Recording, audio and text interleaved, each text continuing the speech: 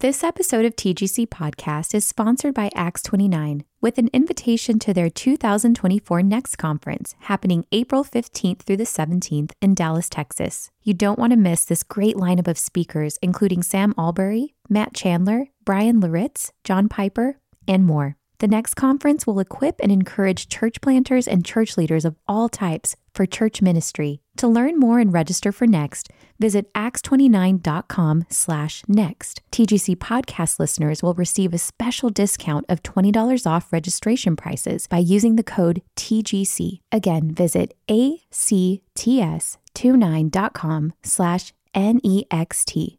That's acts29.com/next. This episode of TGC Podcast is brought to you by Crossway. Navigating the Christian life in a secular world will inevitably stir questions in the lives of thoughtful believers. In Ask Pastor John, Tony Reinke summarizes and organizes 10 years of the most insightful and popular episodes of the Ask Pastor John podcast, allowing readers to quickly and systematically access Piper's insights on hundreds of topics, including Bible reading, dating, social media, mental health, and more. Pick up a copy of Ask Pastor John wherever books are sold, or visit crossway.org/plus to find out how you can get 30% off.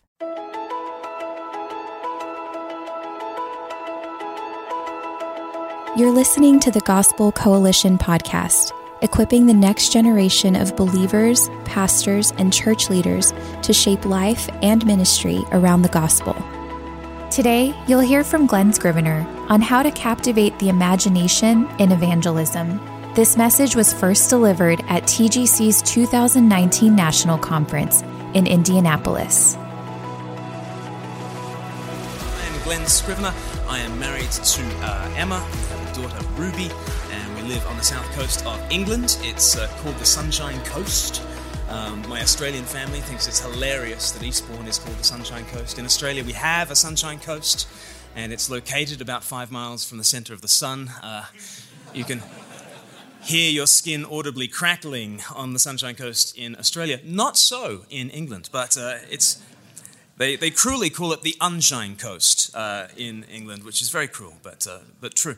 So my job is really to go around and introduce people to Jesus. And I want to talk to you today about the vital importance of captivating the imagination when you're sharing Jesus with people. Captivating the imagination.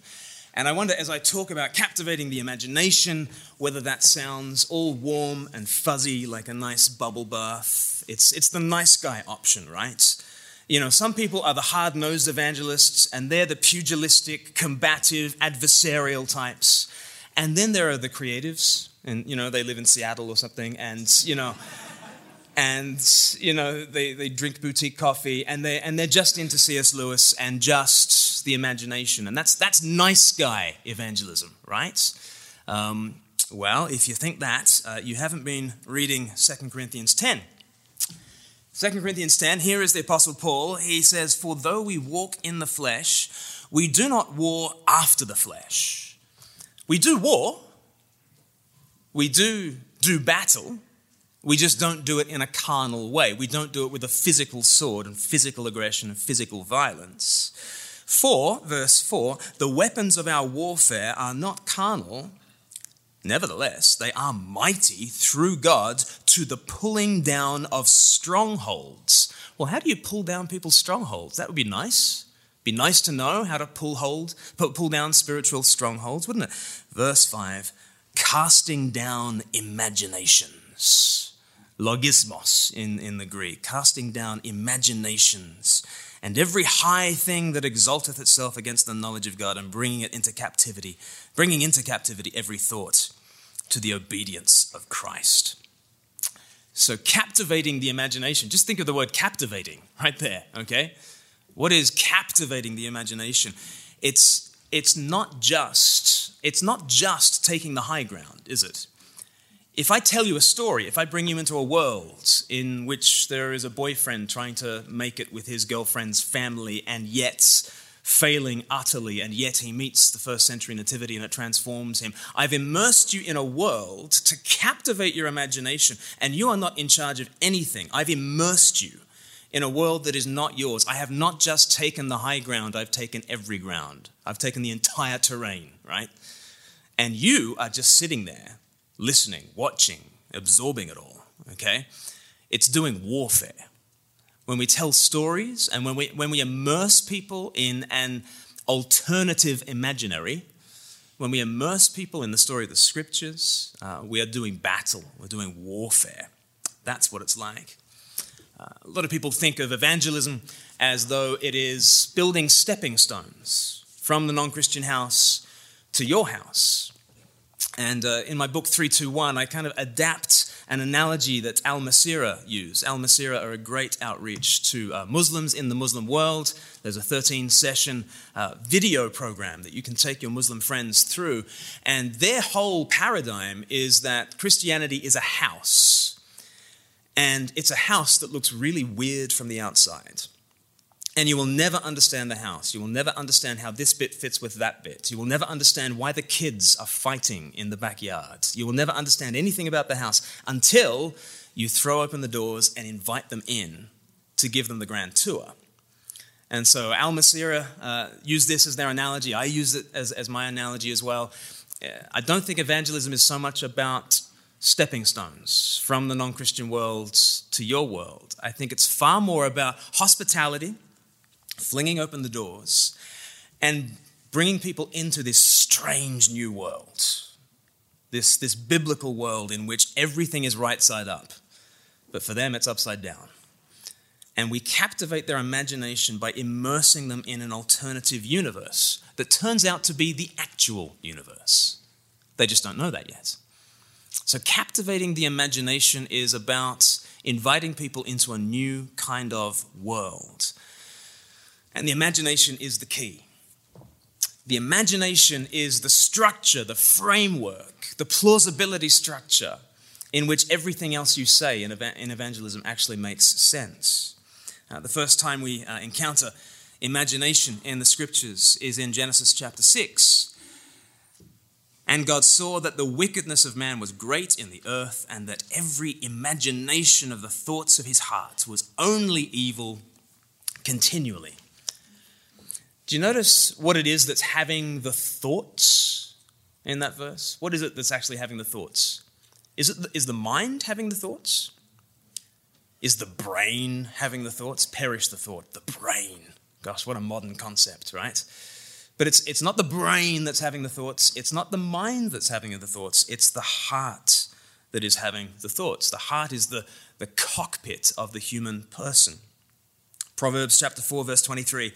Keep your heart with all diligence, for from it flow the springs of life. Keep your heart with all diligence, for from it flow the springs of life. Proverbs 4, verse 23. Or notice what Jesus says in Mark chapter 7. Jesus is telling people about this kind of flow of evil that comes out from the human person. It's not what's outside a person that defiles them, it is what is inside that defiles a person. And so Jesus says, Mark chapter 7, verse 21, for from within, out of the heart of man, come evil thoughts. It's the very first cab off the rank. It's the very first thing that he says. In this flow of evil that is spewing forth from the human heart, what's the very first thing? It's thoughts, actually, evil thoughts. The heart thinks. Did you know that? In fact, the first thing that the heart does is think, but it does not think well. They are evil thoughts that come out of the human heart. So Blaise Pascal famously said that the heart has its reasons, of which reason knows nothing. The heart has its reasons, of which reason knows nothing. And there he is in the teeth of Enlightenment thinking that is just kind of getting going in Europe. And Pascal is pushing against that notion that we are Homo sapiens, right? Homo sapiens, wise men, thinking people, intellectuals. That's what we are, right? And Pascal and Augustine and others would call us, no, we're homo adorans, okay? We're people who love, right? It is the heart that leads the thinking. Thomas Cranmer writing a century before Blaise Pascal, he brought the prayer for purity out of Latin and into English. I'm an Anglican, so let me give you a prayer that would always be said in Anglican services of communion. Just notice the anthropology that Thomas Cranmer has as he's thinking about the human person. Almighty God, unto whom all hearts be open, all desires known, and from whom no secrets are hid. That's amazing, isn't it? Just the heart, the desire that we keep a lid on in our secret life. That the prayer rips off the lid and says, cleanse the thoughts of our hearts by the inspiration of thy Holy Spirit, that we may perfectly love thee and worthily magnify thy holy name through Christ our Lord. It's a good prayer, isn't it? And what is the anthropology? What is the doctrine of man that it is assuming? It is assuming that we are heart-led creatures, all of us. So Ashley Null, a great scholar of Thomas Cranmer, he summarized Thomas Cranmer's Reformed anthropology in this pithy saying. He said, what the heart loves, the will chooses, and the mind justifies. Do you think that's how people tick? I think that's certainly how Thomas Cranmer thought people tick. It's how Blaise Pascal thought people tick. I would say it's how Paul and how Moses thought people tick. What the heart loves, the will chooses, and the mind justifies. What comes first? It's what you love. It's what has captivated you that then moves you to act. And then where does reasoning come? Post hoc, right? Where does reasoning come? After the fact. Reasoning comes as a rationalization of what you have already wanted.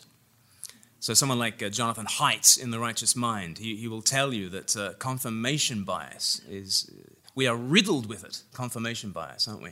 If I want something to be true, then I will set the bar of evidence for that claim very low. And if you share some Facebook meme, that's good enough for me. All right, I believe it. Amen, I click, right? If I do not want that thing to be true, I set the bar very high, right? And I'm going to be fact-checking you for the next month. I will not believe what you present to me as evidence. I am not the rational creature that I think of myself as. I really am not. What the heart loves, the will chooses, and the mind justifies. If that is true, then what is evangelism? What is evangelism? Captivating the heart, captivating the imagination of the thoughts of the heart, as Genesis put it. Did you notice?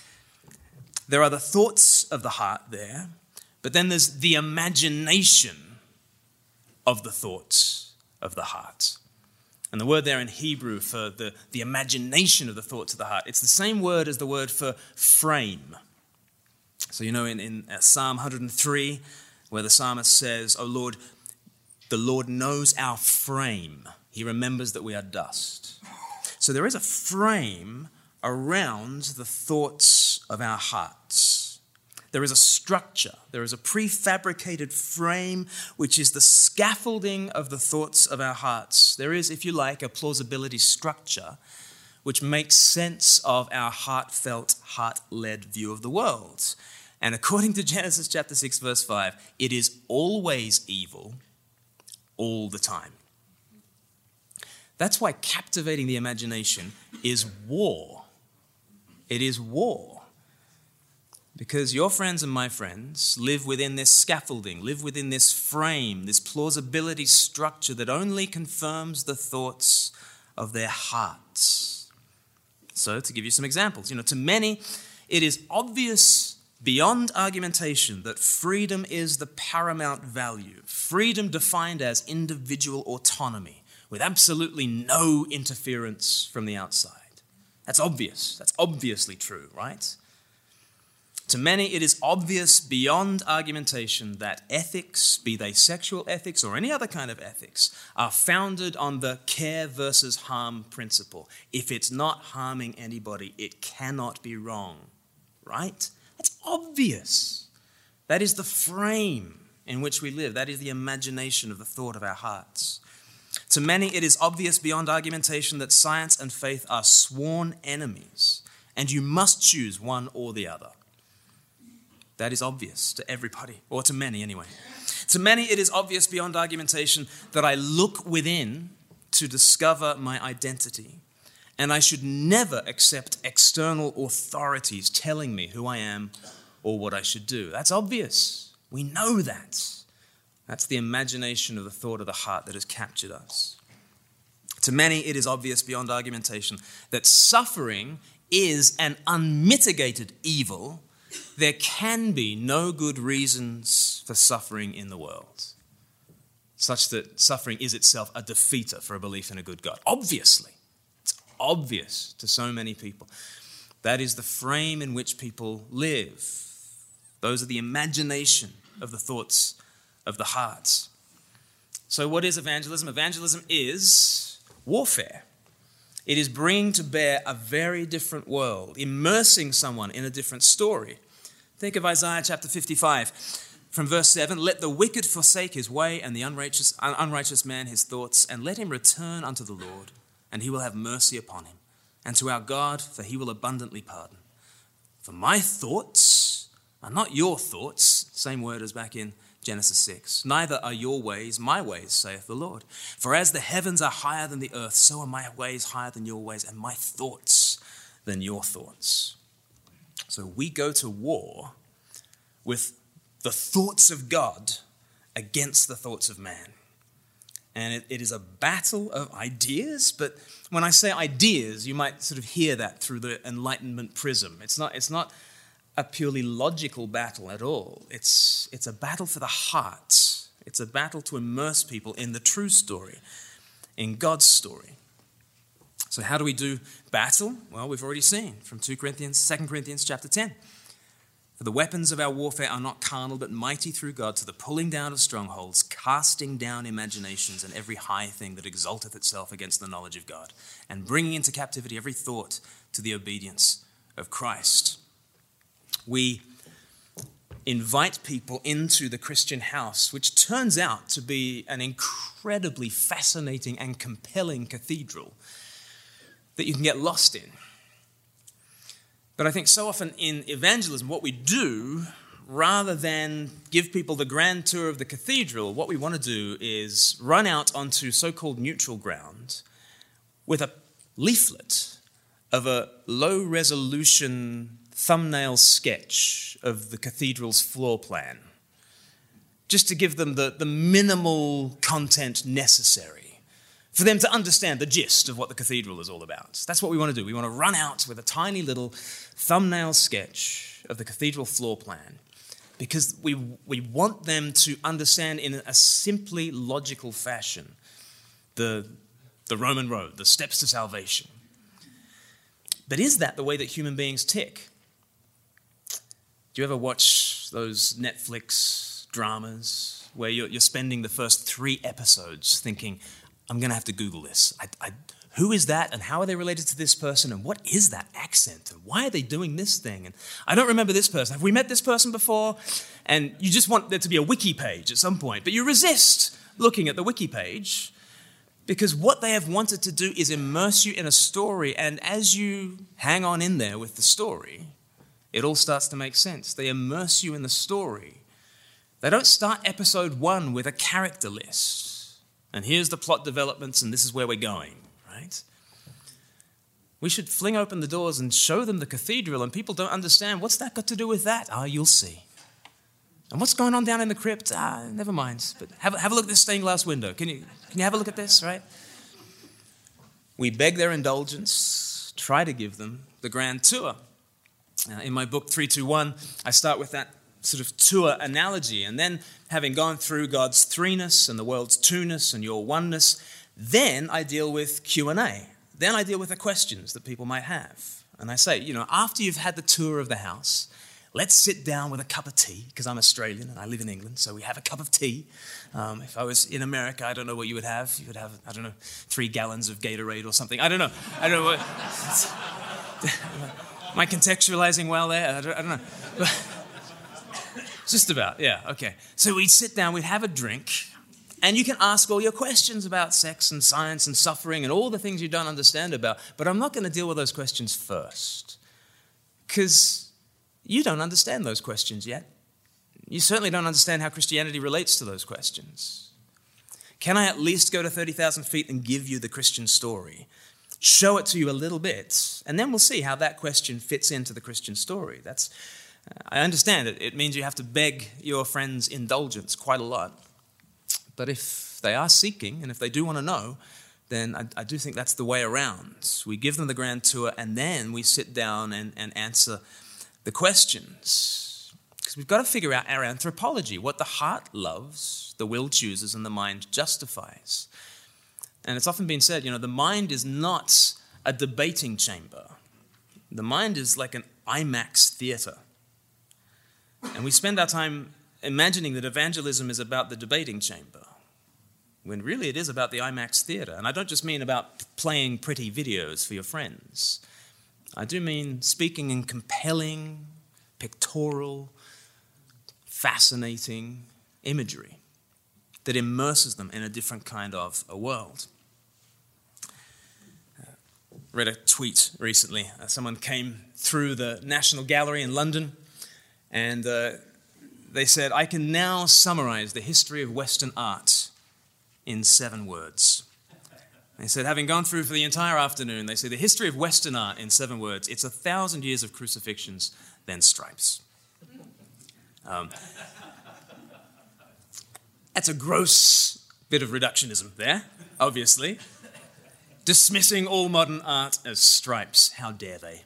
And it's skipped over a few little stages along the way. But if you were given 7 words to summarize the history of Western art, I don't think that's terrible. 1,000 years of crucifixions and then stripes. And what do I take from that? Well, for those 1,000 years, the church was telling its own story on its own terms, no matter how nuts it sounded. Think of 1,000 years of crucifixions in the context of the Greco-Roman world, where everyone was going around saying, like in Gladiator, strength and honor, strength and honor, strength and honor. Sure, and that's our God strung up on a piece of wood. But still, we tell the story, and we tell the story, and we tell the story. They were unashamed to tell God's story again and again and again. Jews look for miraculous signs, and Greeks look for wisdom, but we preach Christ crucified. Second thing I take from that is that Christian storytelling runs from God's story to the world. It's not about jumping on the bandwagon of whatever the world is doing and then trying to do a Christian version of it. It's not like, what's popular today? Remember fidget spinners? Remember that? That's like the Trinity. Let me do a video about fidget spinners and the Trinity. Let's jump onto the world story and do a bit of Jesus smuggling, crowbar the gospel into what the world is doing. No, Christian storytelling historically has run from God's story out into the world. And then the world starts telling Christian-shaped stories. Do we have confidence that our story is good enough to do that? We should have confidence that our story is good enough to do that because, number 3, without God's story, it's just stripes. Really is. Christopher Brooker did a kind of a history of Western literature, big fat book. It was all about the 7 stories that we tell. I'm not going to be able to remember all the 7, but it was things like Rags to Riches, Overcoming the Monster, Comedy, Tragedy, Romance, Quest, and Voyage and Return. Those are the 7, right? And you just think, isn't that interesting? That those are the stories that we tell in the West. I wonder why that is. Maybe it's because the great romantic hero has come to slay the monster and get the girl and bring comedy out of our tragedy by going on a great quest and voyaging to earth and returning to heaven. Maybe it's because of that. Because it's the Bible that has shaped our world. And the Bible does continue to shape our world. Do we have confidence that telling our story will continue to shape the world? I think we need to have far more confidence in just telling our own story. So one of the things that we do at Speak Life is just try to tell the gospel story in slightly updated language. We started doing that with a 5-minute, actually that was a 6-minute video of 3-2-1, and then we did a 3-minute video of 3-2-1, and then somebody said, can you summarize the gospel story in 90 seconds? And I had a go at summarizing the gospel story in 90 seconds, and then somebody animated it. So let's have a look at the gospel story in 90 seconds. And I hope you'll see it's a compelling story. It's a good story, God's story. It's a good one. I think we should have more confidence in it.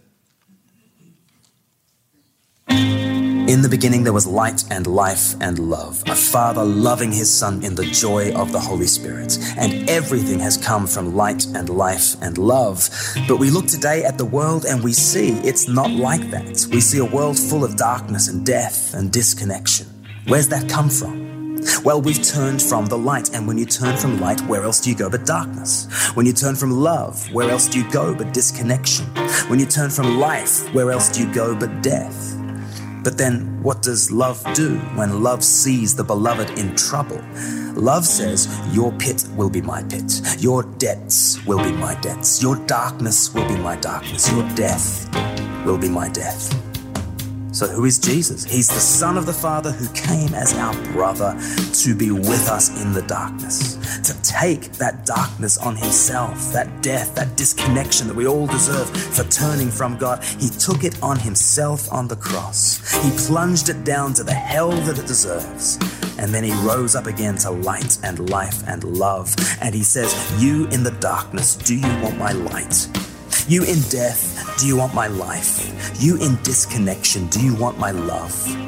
And anyone who turns and says yes to Jesus, we now belong to him. We get his Father as our Father. We get his Spirit as our Spirit. We get his future as our future. It's for free and it's forever. So do you want Jesus?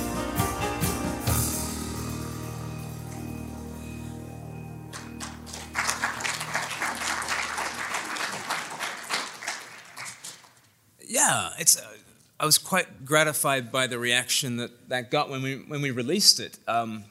It was a little bit galling because at the same time, we released that at the same time as the Christmas video that I showed at the very beginning, Meet the Nativity, which cost a heck of a lot more money than that did. And that got far more views. But I was thrilled that people actually like the good news. People actually like the gospel. It's good to know. Especially in a social media culture where what you like, you share. And maybe this is one way for the gospel to go viral. People just telling the gospel story again and again. We've got good news. And when you move away from this good news, it's just stripes. It really is.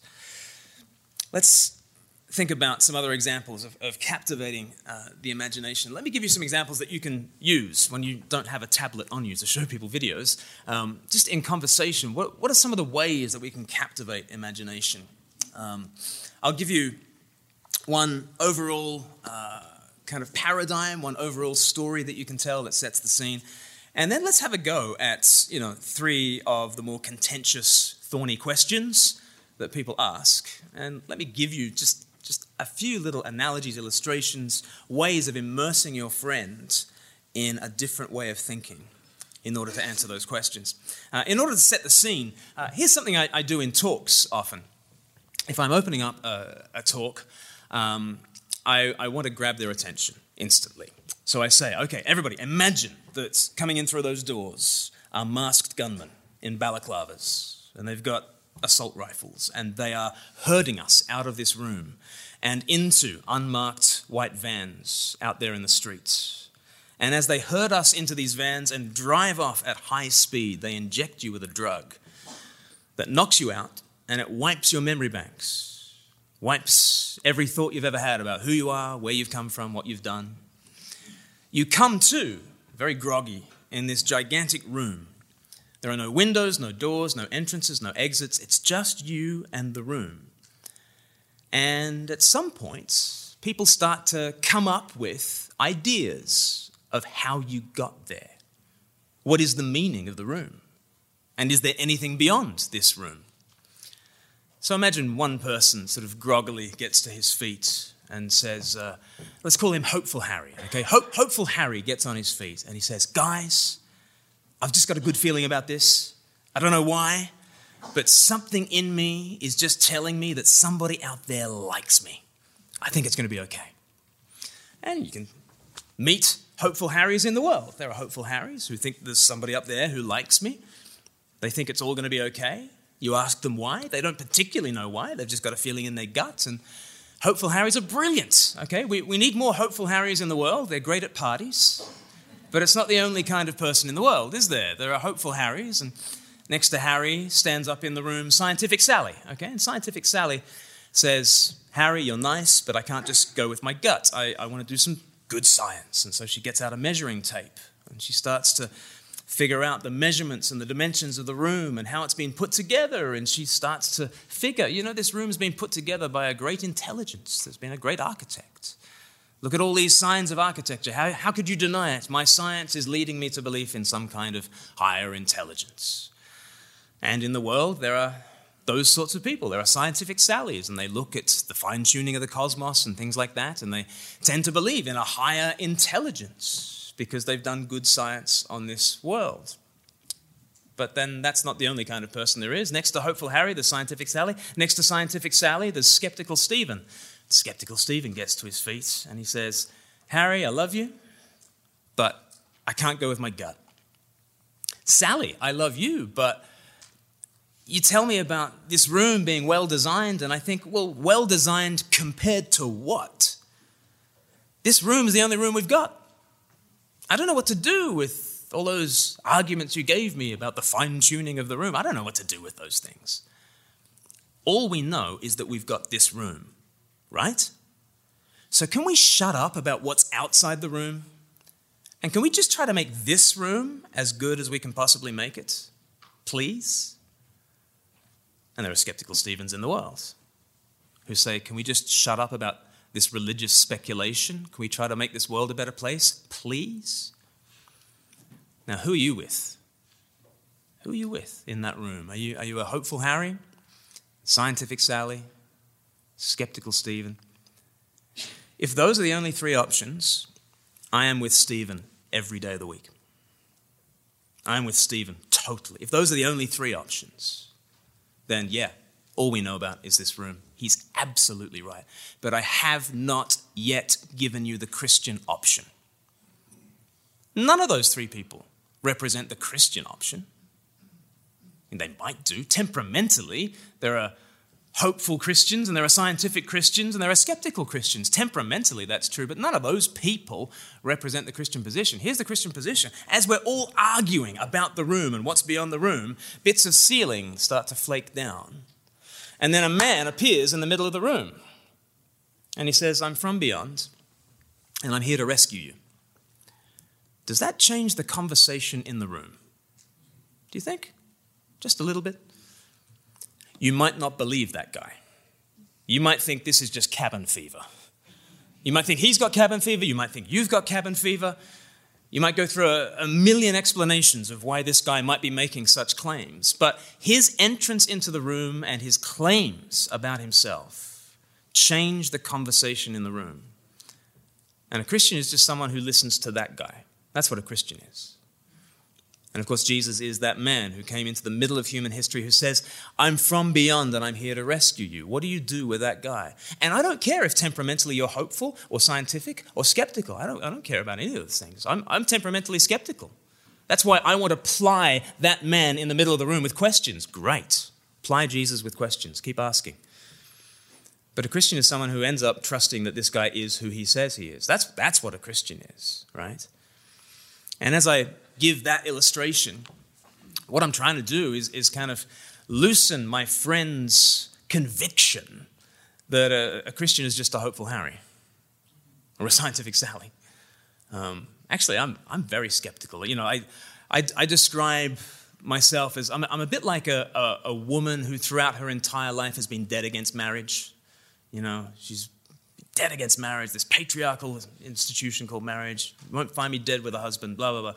And then she meets a guy, and she falls in love. And maybe she even marries the guy, right? Against all her better judgment. She even marries the guy. Why? Does she marry the guy because she loves marriage? No, she marries him because she loves him, and he's converted her. I'm not a particularly religious person, but I met a guy. I've fallen in love. It's kind of converted me. Do you think it might happen to you? Look out, right? It might happen to you.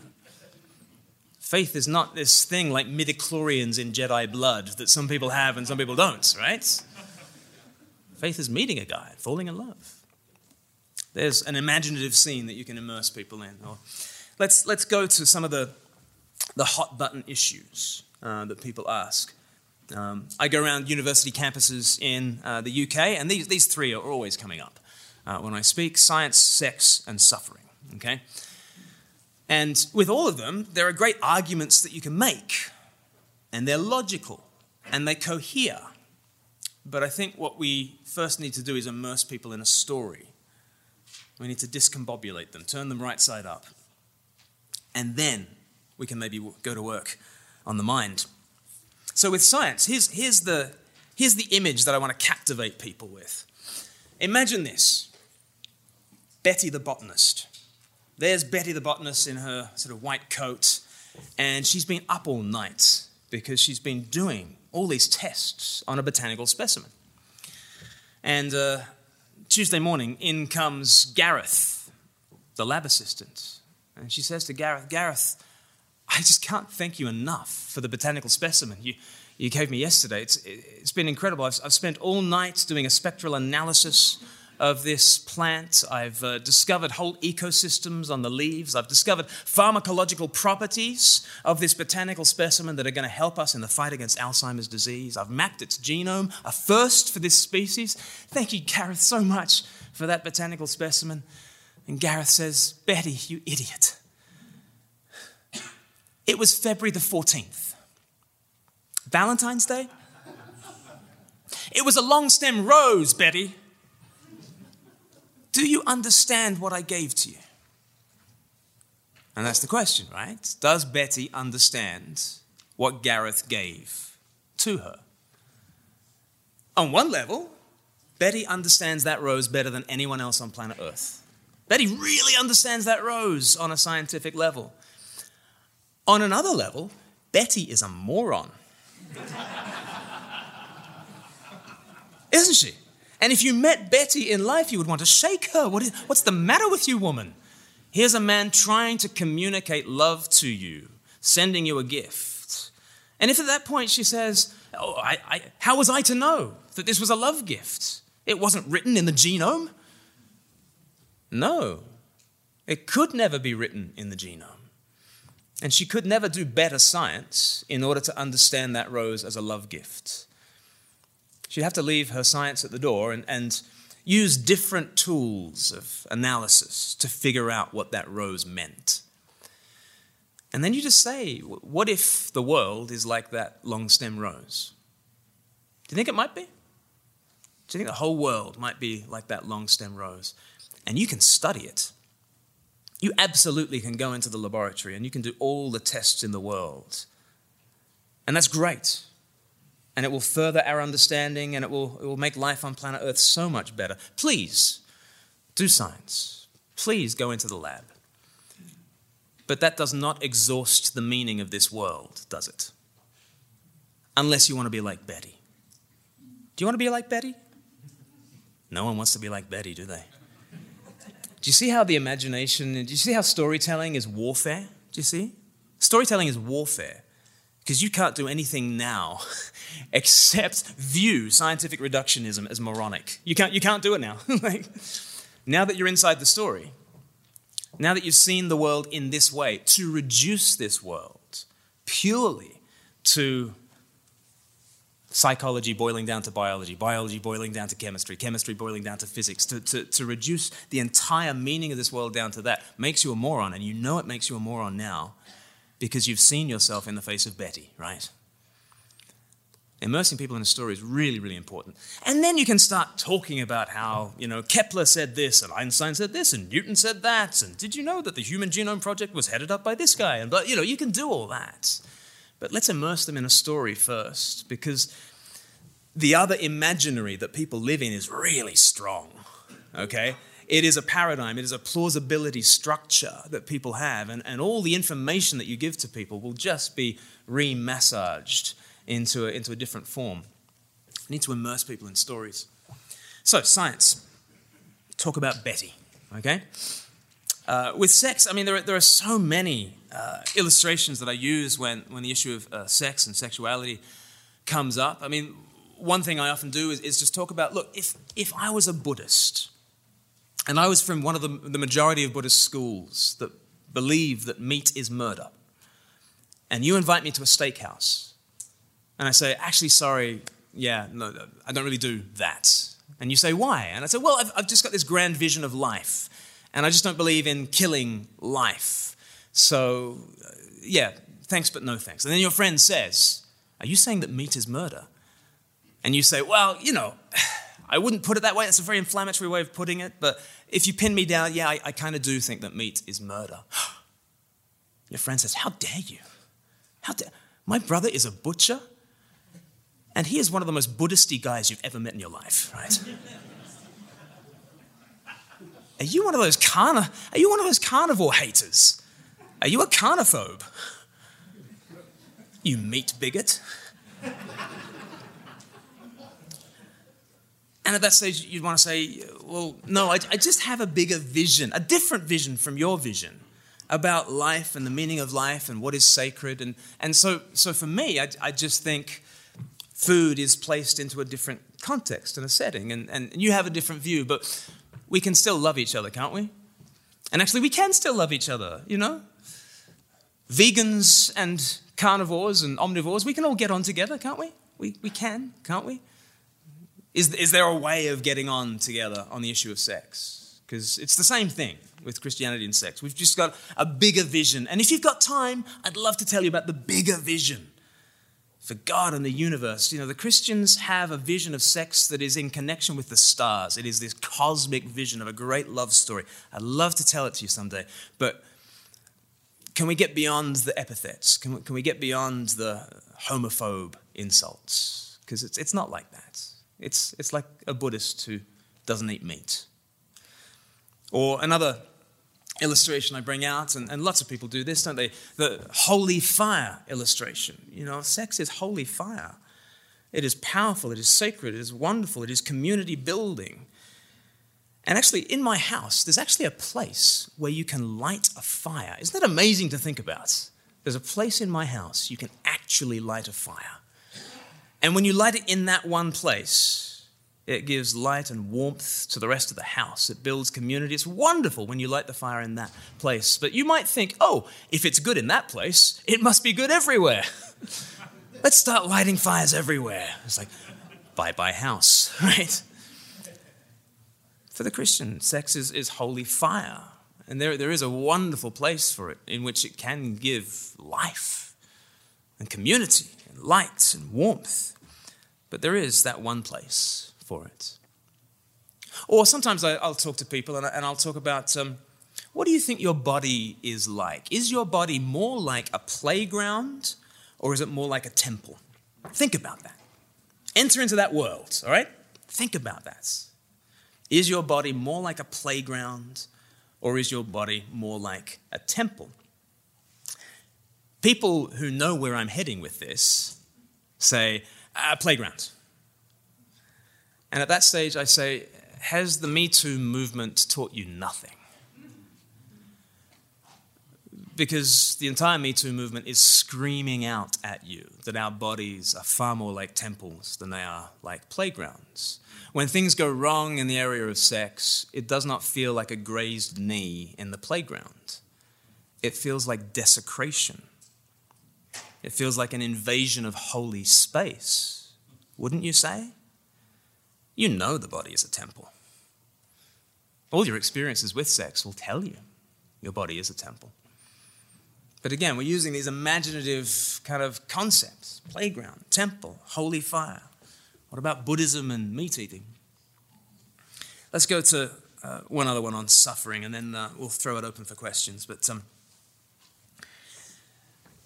of course, the ultimate story to immerse people in your evangelism is the Bible. And so if I ever get a chance of more than 3 minutes to speak on the subject of suffering, then I'll always want to go to John chapter 11. And I just lay out the story. And let me lay out the story in a long sentence in which every single phrase should shock you. But here is the story. Here's how Christians think about suffering. God shows up at a funeral. It's interesting, isn't it? God shows up at a funeral. That's how John 11 kind of begins. He shows up at a funeral of a man he loved. He shows up at a funeral of a man he loves, and he's late, according to everyone else there. The family are full of faith and accusation together. Isn't that interesting? Mary and Martha, they both come. If you had been here, my brother would not have died. How did that come out of their mouths? Did it come differently out of Mary's mouth and differently out of Martha's mouth? Because I can say it different ways. Oh, Lord, if you'd been here, my brother would not have died. Full of faith, right? Or I can say it, if you had been here, my brother would not have died. Do you see? Is it a statement of faith? Is it an accusation? It's both. And because they believe in him, they can address their complaints to the manager, right? That's interesting about suffering, isn't it? There they are, full of faith and full of complaint. Christians can do that. And then, in the story in John 11, God cries. In fact, he outcries every other first century mourner at the funeral. Do you know what you've got to do to outcry every other first century Middle Eastern mourner? There might have been professional mourners there. God shows up and he outcries everybody. It becomes so remarkable. Look at how he loved him. God shows up late to a funeral of someone he loves. And he cries. He cries more than everyone else. And then he raises the man from the dead. And the first thing that Lazarus sees after being raised from the dead is the tear-stained face of God. And the funeral is turned to a homecoming. I don't have answers to the question of suffering. In fact, that just complicates things, doesn't it? But that's okay. It's really okay to complicate things because we're not going out to people with a leaflet of the cathedral thumbnail sketch plan, are we? You know, I was asked on stage last week, 2 weeks ago, somebody said, how on earth can Christians respond to the Christchurch massacre? Man goes in and shoots 50 Muslims dead in 2 mosques in New Zealand. How can Christians respond to that? And I'd never thought about it in these terms, but God was helping me to process things, and what came out of my mouth was, this is not going to help you, this is not going to clarify anything, it's only going to complicate things. But think of this, the God I believe in does not just care for the victims of religious violence, he became one. And then I didn't say anything else because I didn't know what else to say. And I don't want to give trite answers. I don't want to give, 50-cent answers to million-dollar questions. But I don't think we're meant to do that. I just think that we're meant to immerse them in a different story. A story in which Jesus is Lord and the Bible is true and there is a happily ever after. Those are just some thoughts of how we captivate the imagination. It's figuring out ways of telling the old story in new clothes. It's ways of immersing people in a grander narrative because the mind is not a debating chamber, it is an IMAX cinema. So let us go to war by the Spirit and captivate imaginations. Thanks.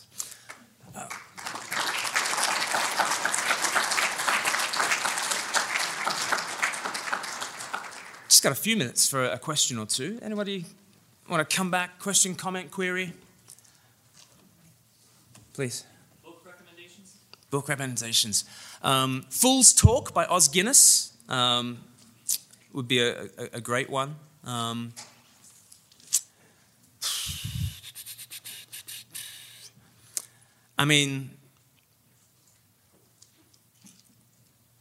Yeah, that'll do for now. But 3, 2, 1. Thank you, brother. Thank you.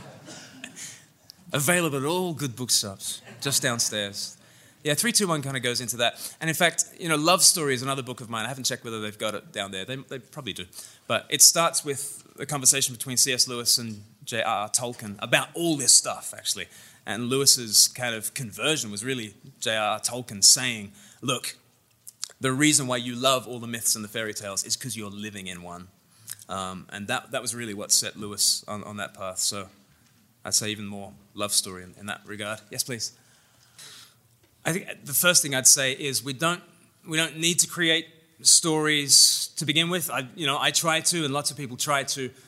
We've already got some great ones. So John 11 would be, so that's a favorite story of mine that I try to take people to. Or I'll say to people, I love Luke chapter 5 where, Jesus is at a party with a whole bunch of sinners and tax collectors, and the religious policemen gate crash the party and then complain about the guest list, which is an odd thing for gate crashers to do. But, Jesus says, it's not the healthy who need a doctor, it's the sick. I've not come to call the righteous, but sinners. And so I might take people to that story and say, isn't it interesting? Jesus is a spiritual doctor. He's not a spiritual policeman. And just in that, the Bible's already given you just so much conceptual framework. So I identify one or two really favorite precious stories to you. And a huge thing in evangelism is just saying, have you ever sat down and read one of the eyewitness biographies of Jesus since becoming an adult? Have you ever done that? And the majority of your friends probably won't have done. And say, would you like to? Let's get a drink together and do that. And that way you are immersing them in another story, and you don't have to think of it.